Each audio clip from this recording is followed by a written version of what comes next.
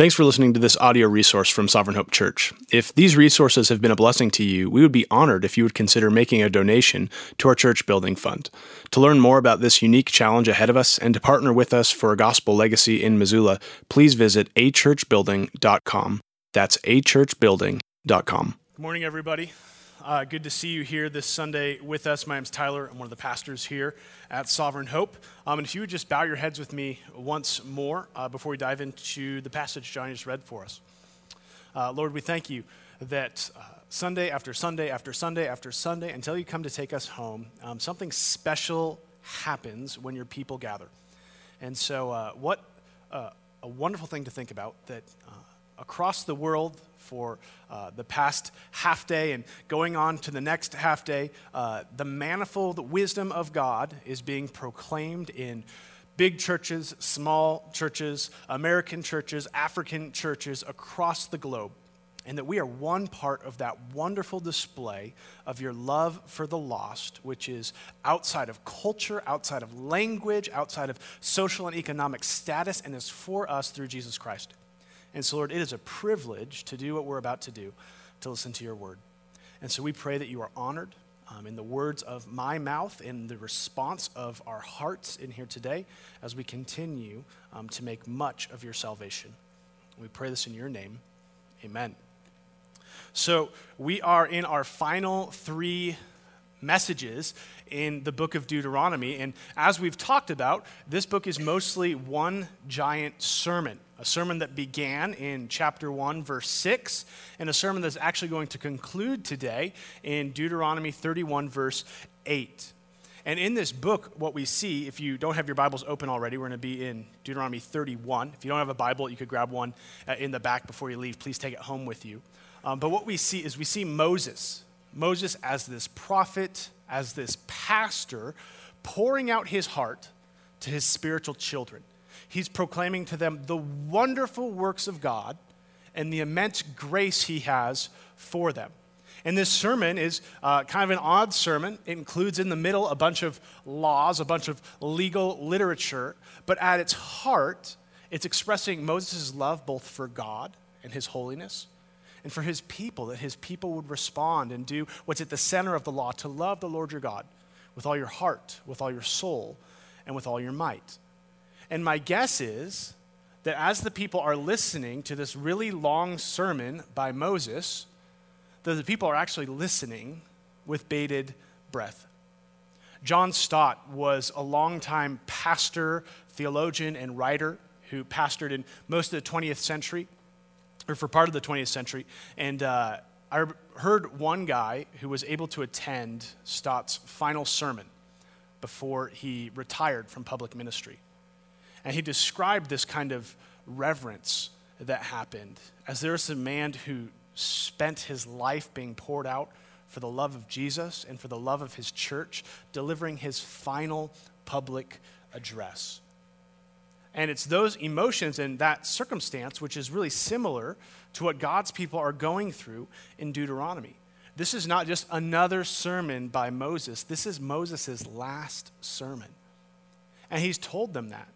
A number of times in the book of Deuteronomy, he's told them that he's going to die before they go into the promised land. And here they are at the banks of the Jordan River with the promised land ahead of them. And Moses opens this passage by saying, I'm 120 years old. I'm too old to go in and go out, and I won't cross this Jordan River with you. And so this sermon is a sermon during a time of transition. Have you ever experienced a transition of similar weight? And sometimes we have good transitions in our lives. And it's kind of like this blessed anxiety that we have. And maybe that's you starting out as a newly married couple or heading off to college or starting a new job. We're excited about the opportunity, and yet there's some fears and uncertainties that lay ahead of us. Or for others of us, and maybe even the same people, we know the weight of difficult transitions, of life under a new medical diagnosis, or after the loss of your job, or the loss of a loved one. And while each and every one of us have transitions that are unique to ourselves, the feelings of anxiety and pressure and worry are pretty universal. We all experience them. And to a people who are facing a time of transition as this, Moses' conclusion is to remind these people, his spiritual children, the ones whom he loves, of one single truth. The truth that Moses wants to express to his people is this: that God will be with you. At the end of Moses' message, he wants them to know that God will be with you. I wonder what your response is to a sentiment like that. When you hear that idea, what does it mean to you? What do you do with it? What practical hope do you take from it? When I say God will be with you, do you hear it as something as foreign and as mystical if I stood up here and I said today, may the force be with you? It's great. Don't know what that means, but that's super. Or are you one who looks around at the circumstances of your life and you say, with a friend as near to me as this, who needs enemies, because this is anything but good? But in this crowd of Hebrews, there are people who are nervous for the transition, people who are excited for the transition, people who are in need of a transition. And to whoever you are, whatever your emotion is at this stage in life, Moses wants them to know and wants you to know the wonderful truth that God will be with you. And Deuteronomy is transitioning from Moses to Joshua, from looking back to looking forward, and from the wilderness to the promised land. We actually see three wonderful implications of the idea that God is with his people. And that's what we're going to spend time looking at today. And these are the three implications we're going to spend time in today. The first is that God with us means that when everything changes, nothing changes. When everything changes, nothing changes. The second is that God with us means that he can be with you too. And then lastly, God with us means that even when we're not with him, Jesus brings us back. So those are the three things we're going to look at today, but all of this starts with the final words of Moses to his people in Deuteronomy 31, verses 1 through 8. And this is what it says. So Moses continued to speak all these words to Israel, and he said to them, I am 120 years old today. I am no longer able to go out and come in. And the Lord has said to me, you shall not go over this Jordan. The Lord God himself will go over before you. He will destroy these nations before you, so that you shall dispossess them. And Joshua will go over with you, or go over at your head, as the Lord has spoken. And the Lord will do to them, that's to these other nations, as he did to Sihon and Og, we'll come back and talk about those in a little bit, the kings of the Amorites, and to their land, when he destroyed them. And the Lord will give them over to you, and you shall do to them according to the whole commandment I have commanded you. Be strong and courageous. Do not fear or be in dread of them, for it is the Lord your God who goes with you. He will not leave you or forsake you. Then Moses summoned Joshua and said to him in the sight of all Israel, be strong and courageous, for you shall go with this people into the land the Lord has sworn to their fathers to give them. And you shall put them in possession of it. It is the Lord who goes before you. He will be with you. He will not leave you or forsake you. Do not fear or be dismayed. So here we see Moses speaking to the people of Israel and Moses speaking to Joshua in the sight of all Israel. But to really understand the emotions that are at the heart of this transition, we need to understand the relationship that Moses has had with this people, Israel. Remember, it was only 40 years ago where the people of Israel were in slavery in Egypt, crying out to God, wondering where their God was, where at the exact same time God was preparing a runaway Hebrew named Moses to call God's people out of the clutches of the most powerful empire at the time. It was Moses who was momentarily rejected by his own people when Pharaoh heavied their burdens when Moses first went to Pharaoh. And it was Moses who had signs and wonders through his staff and through his hand. And it was Moses who eventually led God's people safely through the night of the Passover. But it was also Moses to whom the people cried out when they got to the Red Sea and they turned around and Pharaoh's army was sweeping behind them, ready to destroy them again. But it was Moses, the leader God gave them, who parted the sea and led them to safety. It was Moses who met their whining in the desert for water, for bread, and for meat. It was Moses who, when God descended on Mount Horeb, burning with fire, It was Moses who went up to talk with God when the rest of the people were too fearful and stood far off while Moses ascended into the darkness. It was Moses who pleaded with God for mercy when the people of God made idols days after God delivered them. It was Moses who encouraged the people to enter the promised land at door number 1 at Kadesh Barnea, promising all of the goodness of God if only they would enter into the land. And it was Moses who led God's people after they refused to enter the land in 40 years of wandering in the wilderness.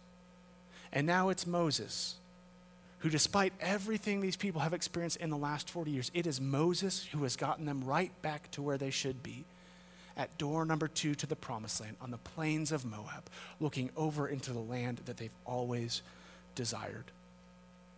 And with a future of difficulties and uncertainty before them, their leader, the guy who was always there for them, the guy who did the wonders, the guy who bore with their burdens, the guy who interceded before them, is going to die. And more than that, this great hero leader is going to die because he disobeyed God. In the wilderness, in the wandering, God told Moses to do something, and Moses disobeyed. And because of that one moment of sin, despite a people whose whole entire history is a history of sin, God said to Moses, "You will not enter the promised land." And so you can imagine the fear and uncertainty the average Israelite would have with the prospect that's before them. Not only are they losing their national hero in this defining moment, but they look at Moses and they say, if Moses' sin keeps him out of the promised land, what hope do I have? I'm not Moses. I didn't do miracles. I haven't spoken with God face to face. In a very literal way, everything is changing. There are new lands, new leaders, new opportunities, new enemies, and new fears. Have you ever been in a season in your life where it seems like everything you once knew has now been taken away?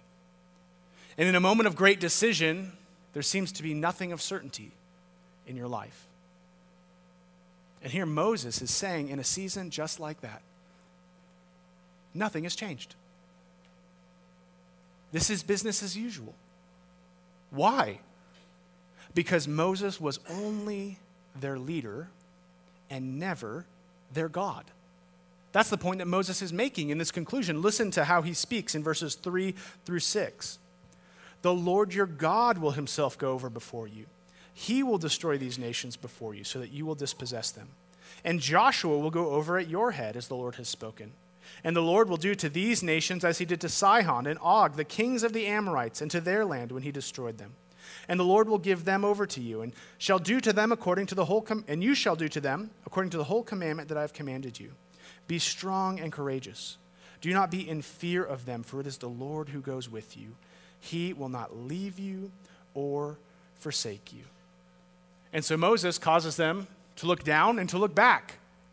Look at the land you're standing on. Here they are on the plains of Moab, and this was once a land occupied by two powerful kings. And yet God displaced them. And he says that same God is not going to stop being your God when you get to the land he promised you. God didn't even promise you this land, and he gave it to you. Why would you doubt this God? He says, your circumstances might be changing, but the promise of this God to save his people is unchanging. And in one sense, this commissioning address is really similar to another farewell address we see in Scripture. Another one where a leader is seemingly going away, and a group of people who aren't quite sure what life looks like after their leader are being commissioned to do something. After Jesus was resurrected from the dead, he stood with a handful of his disciples, and he told them that everything was about to change.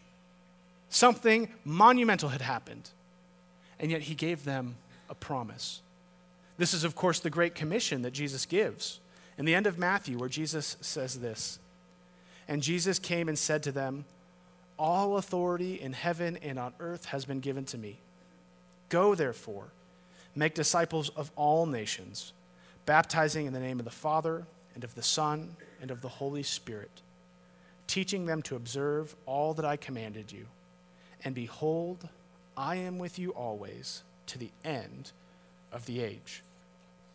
So here you see this parallel between the two, where Moses is saying, I'm going to die, but I'm not your Savior, so everything's going to be okay. You don't need me. And Jesus is saying, I am your Savior, and I have beaten death. Therefore, nothing can take me away from you. Even as you go into the quest of discipleship and to the life of the church, I will be with you always, even though I will not be there, even though it seems that everything will be changing and I'm about to ascend up into heaven, I will be with you always. And we all know the rate at which life changes, right? Life is always changing. Our circumstances are always changing, if only by the fact that people die. Life goes on. If we put our hope in the people who are around us or the circumstances which are outside of us as the primary deliverer, we are always going to be crushed. And I call this the insanity of pace. The insanity of pace. How many times do we put our hope, our comfort, our future satisfaction in a home, in a location, in a relationship, in a job, in a career, only to have option one, it fail us. Or option two, have us get there and realize it didn't really satisfy us. And then what do? Do we say, aha, these were never meant to satisfy. I need to look for something outside of this world. No, we double down like insane nut jobs, and we do the same thing. We say, I need a bigger house. I need a higher paying job. I need a better relationship. I need a nicer car. And we do the exact same thing, hoping for a different response. When all is said and done, it is insanity. Thinking that if we just had something else, it will satisfy. But this world and all of its treasures are perishing. And if you spend your life pursuing those things, it will be crushing because you cannot keep up with the pace of this world. It won't work. You see, there are good things in this world. Sometimes there are even great things in this world, but none of those things are God. When we see God's promise of salvation, though, as our greatest comfort, the comfort that one day God will make everything new. In the immediate, when we're in this time where God has promised that everything will be new, but we are not yet there, God has made us new. God has changed our hearts. God has brought us into a relationship with Him as a promise that He is capable of making all things new because you are a testimony to it. That's where we begin to live apart from the insanity of pace, and instead we begin to live in the insanity of grace.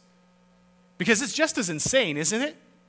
You think if someone popped up in the midst of these people at the desert and they see 7 nations greater and mightier than them, that's the word Moses uses. Go and have fun fighting these people who are stronger, more well-armed, and more numerous. By the way, I'm going to die because I couldn't match up. If someone just said, hey guys, we got this, they'd be insane. In fact, that's what Joshua has done earlier and Caleb and the spies. And they said, you're insane. Do you see what's going on? And in the same way, our world looks at some of the challenges and circumstances and transitions that we experience in life. The death of a loved one or a crisis in health. And if we say, this hurts a lot, but it's going to be okay, the world will call us insane. You see, my grandpa, I remember, had this one recliner. It was a grayish blue recliner.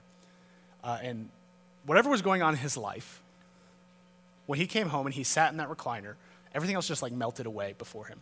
And it wasn't until like Monday morning that the recliner went up and he went on with his life. And I'm sure you guys have something in your life where like as long as you have this, things are okay.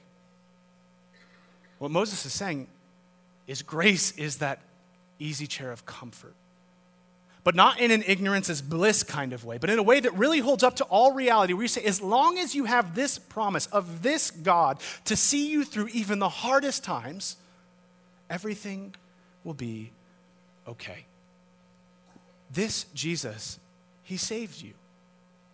and he has no intention now of leaving you. This doesn't mean trials won't come. It doesn't mean wounds won't hurt, but it means you can move confidence when everything outside seems to be changing because you know that God has prepared a place for you. You know that your hope is not in what is seen in this world, but what is unseen in the substance of faith in Jesus Christ. Consider Paul's hope in 2 Corinthians verse 4, beginning in verse 8. We are afflicted in every way, but not crushed. Perplexed, but not driven to despair. Persecuted, but not forsaken. Struck down, but not destroyed. Always carrying in the body of death of Jesus. Always carrying in the body the death of Jesus, so that the life of Jesus may also be manifested in our bodies. For we who live are always being given over to death for Jesus' sake, so that the life of Jesus may also be manifested in our mortal flesh. We live in this paradox where everything could be changed, and yet nothing can be changed because we hold the promise of Jesus. Promise of Jesus, which is true in the sun and true in the shade. You see, it's only the promise of salvation in Jesus Christ where you can find peace by putting aside the insanity of pace and instead putting on the insanity of grace, knowing that Jesus is always enough, even when it seems like he's not. Even when it seems like you should let go and pursue other things, it is always and only Jesus and resting in his ability to go before us that brings us peace. I pray you learn to do that in whatever it is you're going through right now. Because it's in this wonderful word of encouragement of trusting a God who has gone, will go, and will always be ahead of his people that Moses now concludes his sermon. This is the end. And now we kind of get into this unique narrative in Deuteronomy where Moses is preparing his people to be encouraged in this hope afterward. And so we read kind of this prescription in Deuteronomy 31, verses 9 through 13. Then Moses wrote this law and gave it to the priests, the sons of Levi, who carry the ark of the covenant of the Lord, and to the elders of Israel. And Moses commanded them, that's the priest and the elders, at the end of every 7 years, at the set time in the year of release, at the Feast of Booths, when all Israel comes to appear before the Lord your God, at the place where he will choose, you shall read this law before all Israel in their hearing. Assemble people, the people, men, women, and little ones, and the sojourner within your towns, that they may hear and learn to fear the Lord your God, and be careful to do all the words of this law. And that their children who have not known it may hear and learn and fear the Lord your God, as long as you live in the land you are going over the Jordan to possess. So here, Moses writes down his entire sermon that he just preached. He writes the book of Deuteronomy. And he says to the people, every 7 years at the Feast of the Booths, you are to gather everybody, the whole of Israel, and you are to read this out loud to everyone. Why? Because people who have received God's grace are constantly given over to preaching grace to others. That's what God's people do. And this is the second point, is that God with us means that he can be with you too. God with us means that he can be with you too. I don't hold exclusive rights to God. God has given himself in grace to those who would respond to grace.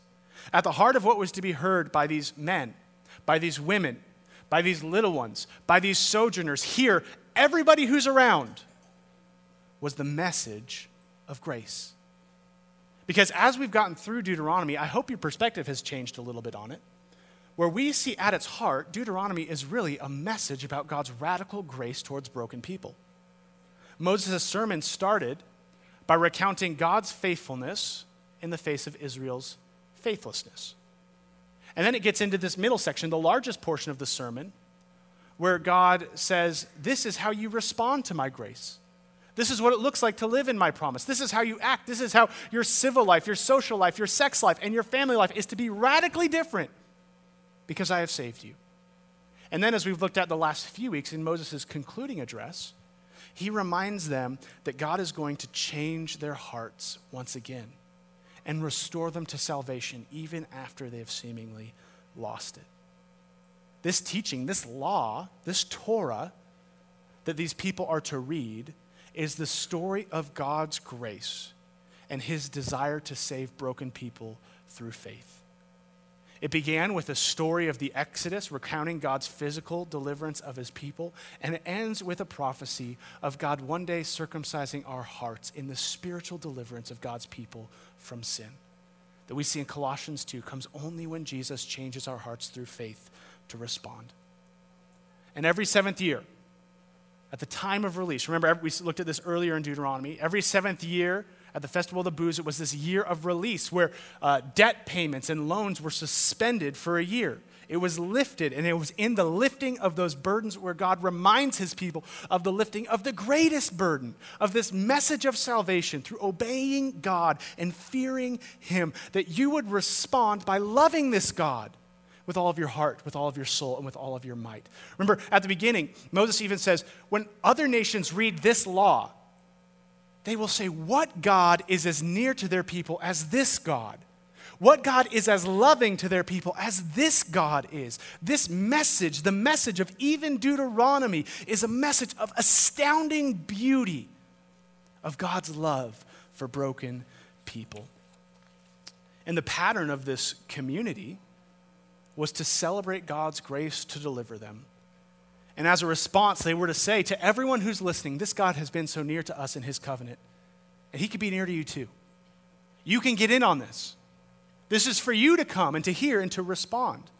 There's nothing more comforting from moving from the insanity of pace to the insanity of grace. And to those who are in here, to those who are burdened by feeling like they can't measure up or they have to do enough to measure up, that offer stands for you to come and rest in what God has done.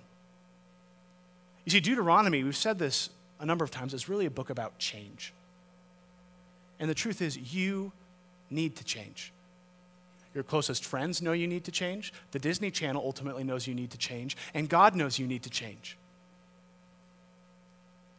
But you can't do it. And nothing the world is peddling can do it. It's only the grace of the God who made you, who can change your heart in the way we want to be changed. And he can change you too. The members of this church, the believers in this church, we stand saying, God has changed us. And I want you to do a case study, really awkward, but do it afterwards. Go, if you're not a believer, go talk to people around here. If you are a believer who's wrestling in your faith, just ask people about their lives as you're leaving here. I know it's weird that we would talk to people at church, but let's try it. And let's talk. And what you'll see is this church is a wonderful case study of grace because all of us are just bumbling fools. You will not meet anyone in here who you're like, those people, they deserve grace. None of us deserve grace. None of us had our lives together. None of us were spectacular. But God gave grace on the cross through Jesus. And by faith, we responded. By faith, we said, that's the change I need. That's the punishment I deserved, and this is the salvation of God. This is the evangel. This is the good news, which is at the heart of God's covenant community. It's the heart of this church. This is what everything we do rotates around, this good news of what Jesus has done on the cross to save sinners and restore us to God. And what's interesting is that it isn't just for those who are non-believers. There are deep practical points here for believers in here. Look at verses 12 through 13.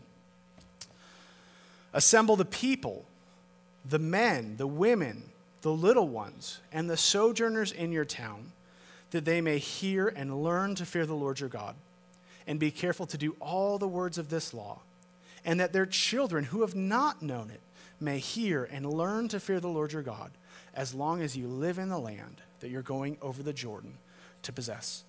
So what's the practical point for us in here? The practical point is that evangelism starts in the church. Moses' prescription for sharing the good news of this gospel of grace includes it going to primarily those who were already part of the religious community. Everything he just said, the men, the women, the little one, the sojourners, is all defining what we see in verse 11 before all of Israel. And that's because there are people who come into this community. There are people who have Christian friends. There are people who have grown up in the church who have never actually responded to the gospel. You see, there's this three-part progression: to hear the word of the Lord, to fear God, and to obey his commandment. especially in the Western world, we stop at hearing. To have heard is to done everything. But the gospel actually calls us deeper. The gospel calls us into the wonder of God doing work in our hearts so that we might be transformed in everything. And this idea of hearing and responding is especially true when we think of our children who, Lord willing, come to church with us, who sit with us, who are in our homes, who are in kids ministry. That we might prioritize this message to their kids in a way where we don't just think because they grew up in a Christian home, they are automatically saved. God has promised and privileged the Christian home as a factory of disciple making, but it's not just hearing it. It's not just trusting that the church can save your kids. It's trusting that your kids will be saved in the same way you were saved, by hearing and responding to this grace. What does it look like for you if you have kids in your home to have these patterns of preaching the gospel to them? What does it look like if you don't have kids to participate by helping parents preach the gospel to their kids? And let me just tell you, as a guy who has 4 kids, and now no one tells you that when you hit 4, your life just goes away and you're just completely overwhelmed with everything. But that's where we are. And so these moments, they're not magnificent. They're not well thought out and well rehearsed. And a lot of times it's just to get through with all of our kids not dying. But I am not the one who saves my kids. Neither is a well-behaved family devotion time. It's trusting the gospel with my kids and trusting God to save them that does anything. And so we, in broken ways, can together preach the gospel to our kids in a way where they not only hear it, but they hear that it demands a response, that they would obey, that they would believe, and that they would worship. If you're someone who doesn't know what that looks like in your home, I encourage you to go up to someone in your community group and just ask them what it looks like in their home, because there's all sorts of different ways it works. And depending upon the age of your kids, it looks different at any point in time. But there is hope for preaching the gospel to our kids and expecting God to do wonderful things in their life. One scholar tracked kind of the decline of religious communities in the Northeast America, and he noticed kind of this 3-generation falling away. And he said it happened like this. One generation believed the gospel. They talked about it, they spoke about it, they treasured it. And then the next generation assumed the gospel. They had heard it, and they no longer talked about it, and they assumed everyone else had it, which led to the 3rd generation, where because of the silence, the 3rd generation abandoned the gospel. We as a church must never make the mistake of assuming the gospel, of assuming that everyone who hears it knows it, that everyone who comes has responded to it, that everyone who has responded to it has exhausted it, that everyone who loves it is done loving it. We want to make much of this gospel in every area of our life because it is a gospel for all of life that changes all of us. We must learn to preach the message of this gospel and its implications in our community groups and at our dinner tables. And so what does this look like? One of the easiest ways to share the gospel with people who are already in our church is to just be in a relationship where you could share with them what God's doing in your own life. That's the most practical and wonderful way to actually display that this gospel has an effect on you. That Jesus dying for your sins really changed things. And it causes them to consider what it looks like in their life.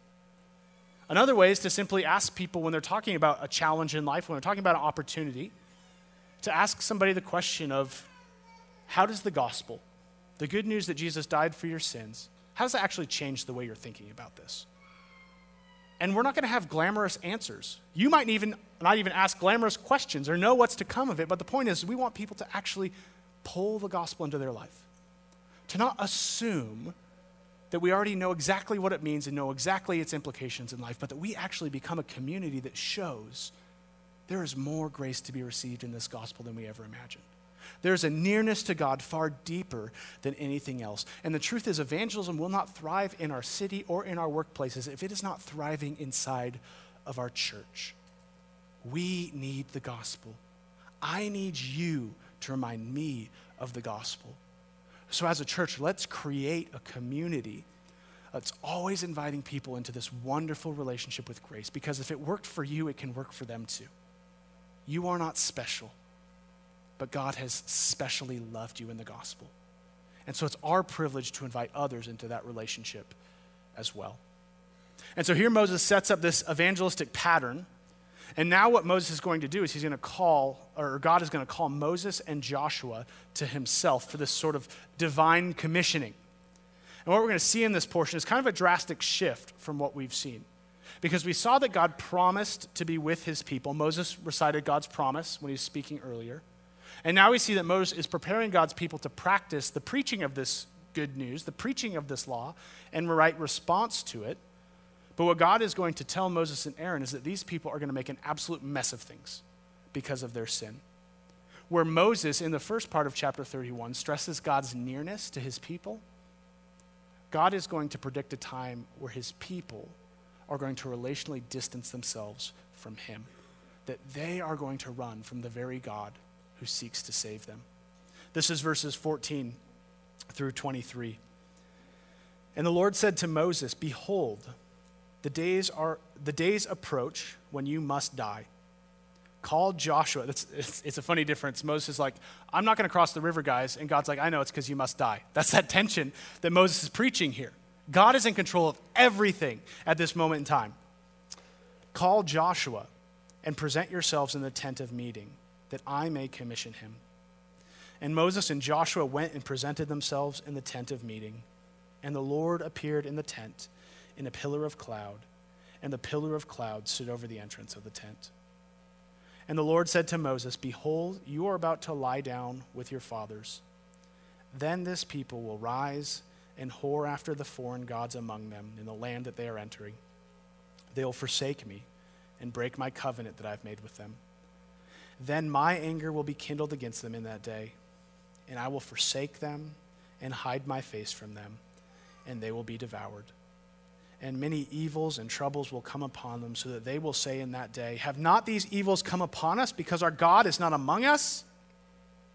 And I will surely hide my face in that day because of all the evil they have done, because they have turned to other gods. Now therefore write this song." And so we're going to look at this song and talk more about it next week. "And teach it to the people of Israel. Put it in their mouths, that this song may be a witness for me against the people of Israel. For when I have brought them into a land flowing with milk and honey, which I swore to give to their fathers, and they have eaten and are full and grown fat," read, "everything is great, they will turn to other gods and serve them, and despise me and break my covenant. And when many evils and troubles have come upon them, this song shall confront them as a witness, for it will live unforgotten in the mouths of their offspring. For I know what they are inclined to do even today, before I have brought them into the land that I swore to give."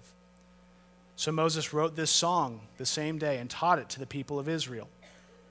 And the Lord commissioned Joshua, the son of Nun, and said, "Be strong and courageous, for you shall bring the people of Israel into the land I swore to give them, and I will be with you." So there's big contrasts between Moses' commission and God's commission, right? Did you guys hear that? Moses says, "The Lord himself will go over before you, for it is God who goes with you. He will never leave you. He will never forsake you." And then God calls Moses and Joshua, and he says this, "They're going to forsake me. They're going to break my covenant. They're going to turn to other gods. They're going to despise me. They will break my covenant again. And I know that right now in this day when they look like cute, loving children, this is already in their heart." And here we have the problem. And it is the problem that is at the root of every heart to have ever beat since Adam and Eve. And that is that the promise we need, the hope for us in a broken world, is just what Moses said, that God will be with us. But the problem is our sin drives us away. The problem is that our hearts distance us from the very God we need to save us. So much so that God said he would hide his face from his people. And Moses assumes a question that people will ask. Is this because God is unfaithful? If only God were with us, none of this would happen. But Moses wants to make it clear to them that it's not because of God's unfaithfulness to you. it's because of your unfaithfulness to God. The drastic truth about our sin is the effect of it. Sin distances us from God. Just this week, I had a rough week with my son. We have a rule where our kids don't eat good. They don't eat well. And so we want them to not die. And so we have this really firm, hard, oppressive rule that they have to eat a bite of dinner. That's pretty unfathomable that we would do that. And if they refuse to take a bite of dinner, then it goes on their plate for the next meal. And so this last week, dinner came, and my wife toiled all day with this absolutely disgusting, poisoned beef stew. And we gave it to my son, and he didn't like it. Well, that's not true. He would have had to have tried it to have made that decision. He wouldn't try it. And so I say, Owen, there's no more food tonight, and this will be in your breakfast bowl tomorrow morning. And sure enough, tomorrow morning comes, and he wouldn't eat it. And so for his lunch at school, I packed him beef stew.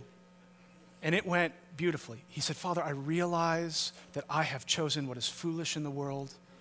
I will eat this. I realize you love me. You're after my good. That's not at all true. He loathed me.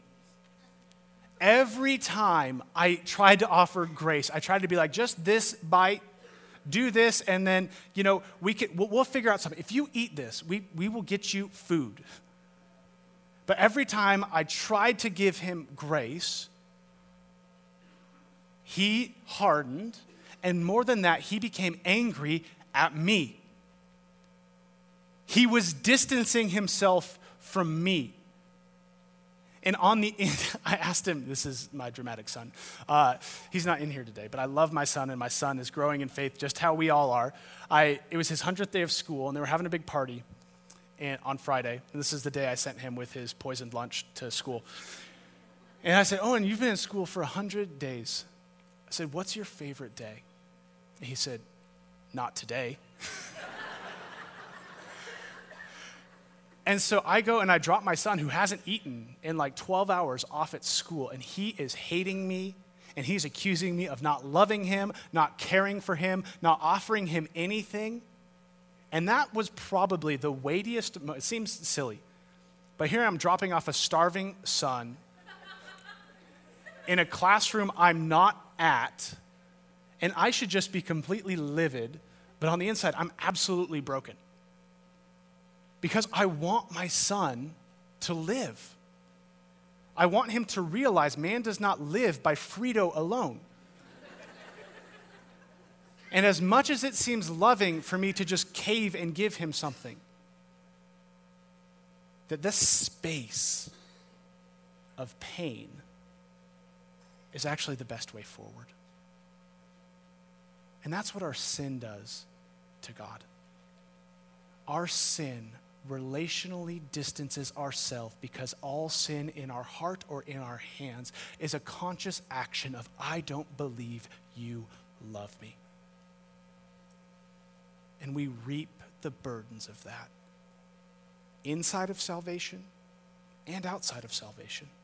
One ends in judgment, and one ends with a sort of spiritual confusion and a feeling of distance from the God who's promised to save us. But here we begin to see how sin is handled and how Moses probably felt. Moses has spent 40 years giving everything for these people. And God says, they're going to throw it all away. Everything you did, the very people whom you are going to die because of, nothing. And then there's Joshua, who's right there the whole time. He hears the terrible reality of these people. He hears the judgment that's going to come, and God says, here's your people. Have fun. Some commissioning this is, right? But look at what God says to Joshua in verse 30 or 23. And the Lord commissioned Joshua the son of Nun and said, "Be strong and courageous, for you shall bring the people of Israel into the land I swore to give them. I will be with you."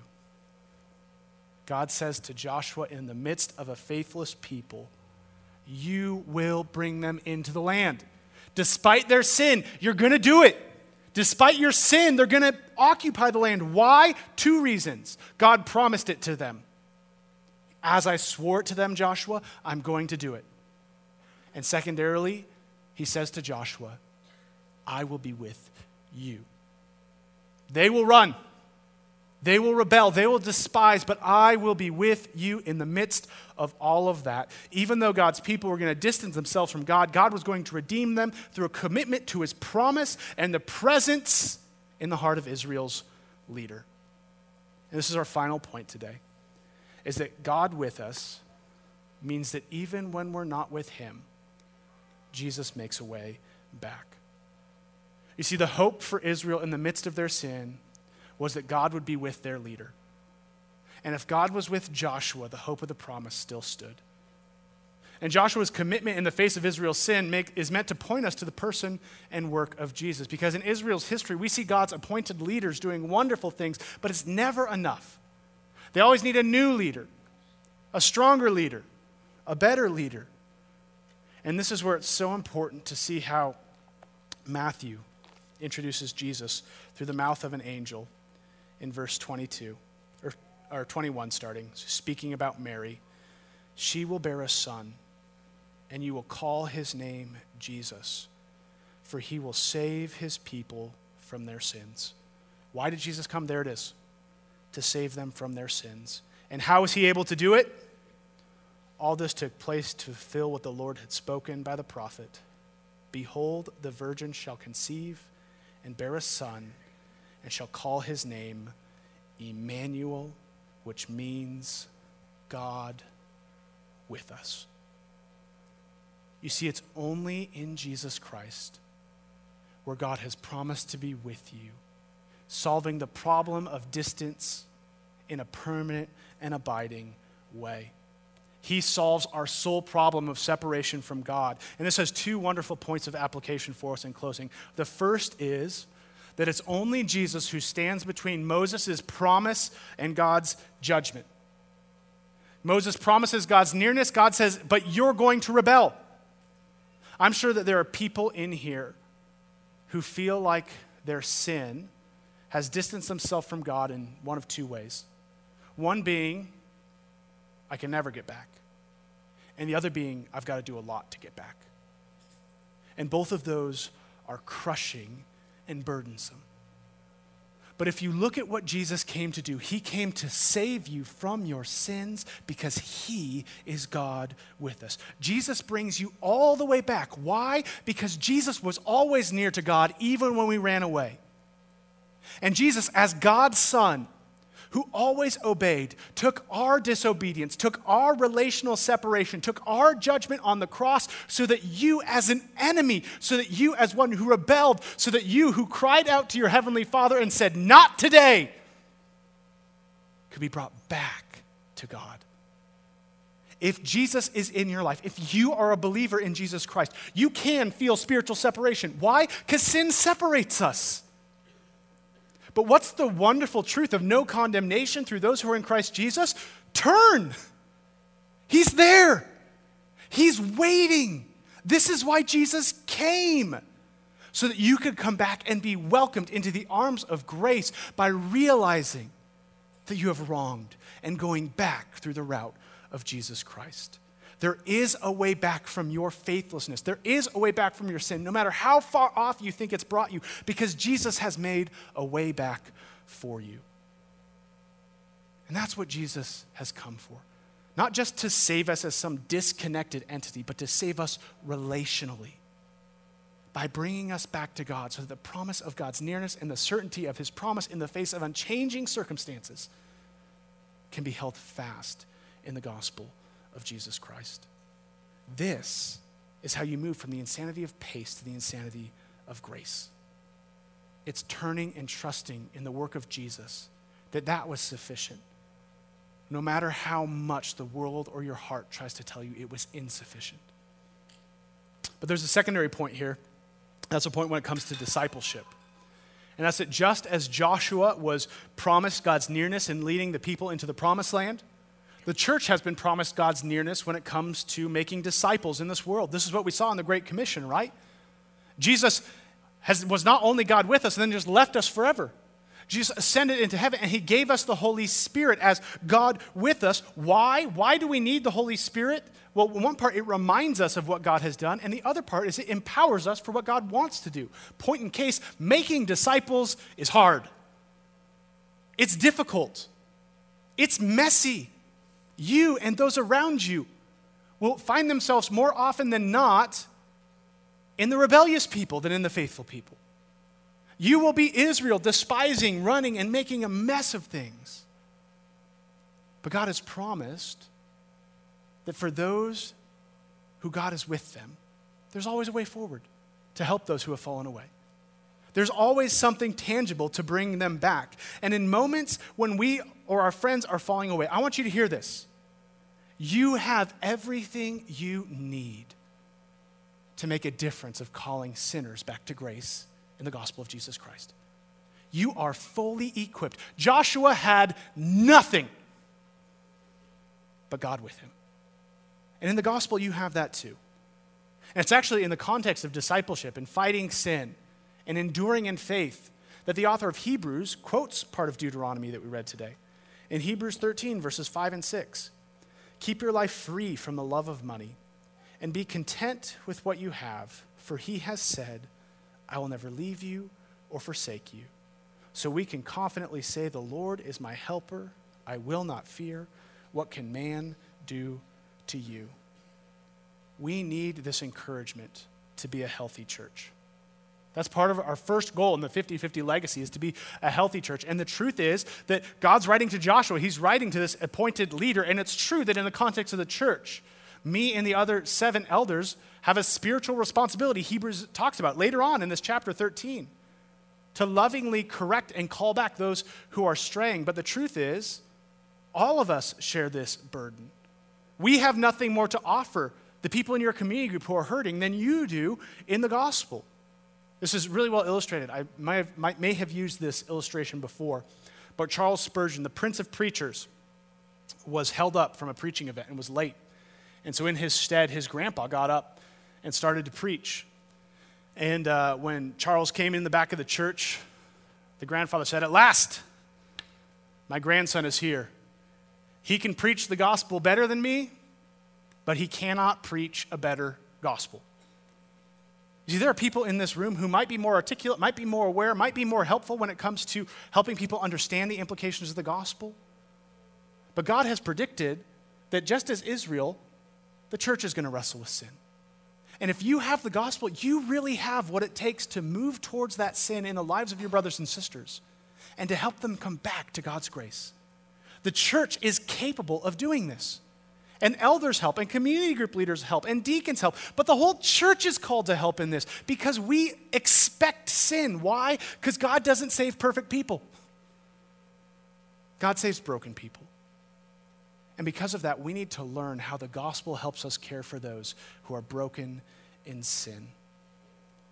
Life as God's church is always going to be messy.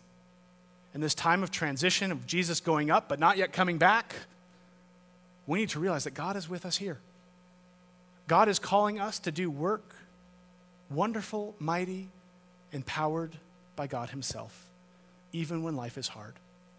So when it comes to evangelism and discipleship and the changing circumstances of life, let us be strong and courageous. Let us not stand in dread of the challenges that we face in our city and in our church, for it is Christ who has gone before us, and he will never leave us and never forsake us. Amen. Let's pray.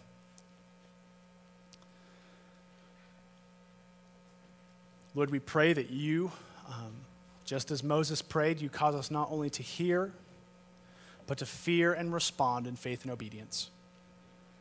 We thank you, Jesus, for the gospel which has gone before us. the gospel which anyone can get in on by responding to the person and work of Jesus Christ, work that already shows that God has done the work in reviving our dead hearts. And Lord, because of that, equip us for what life is like as the church. Equip us to invite people into the gospel. Equip us to help people with the gospel.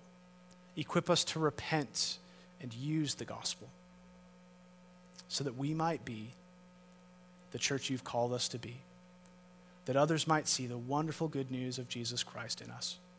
We pray all this in Jesus' name. Amen.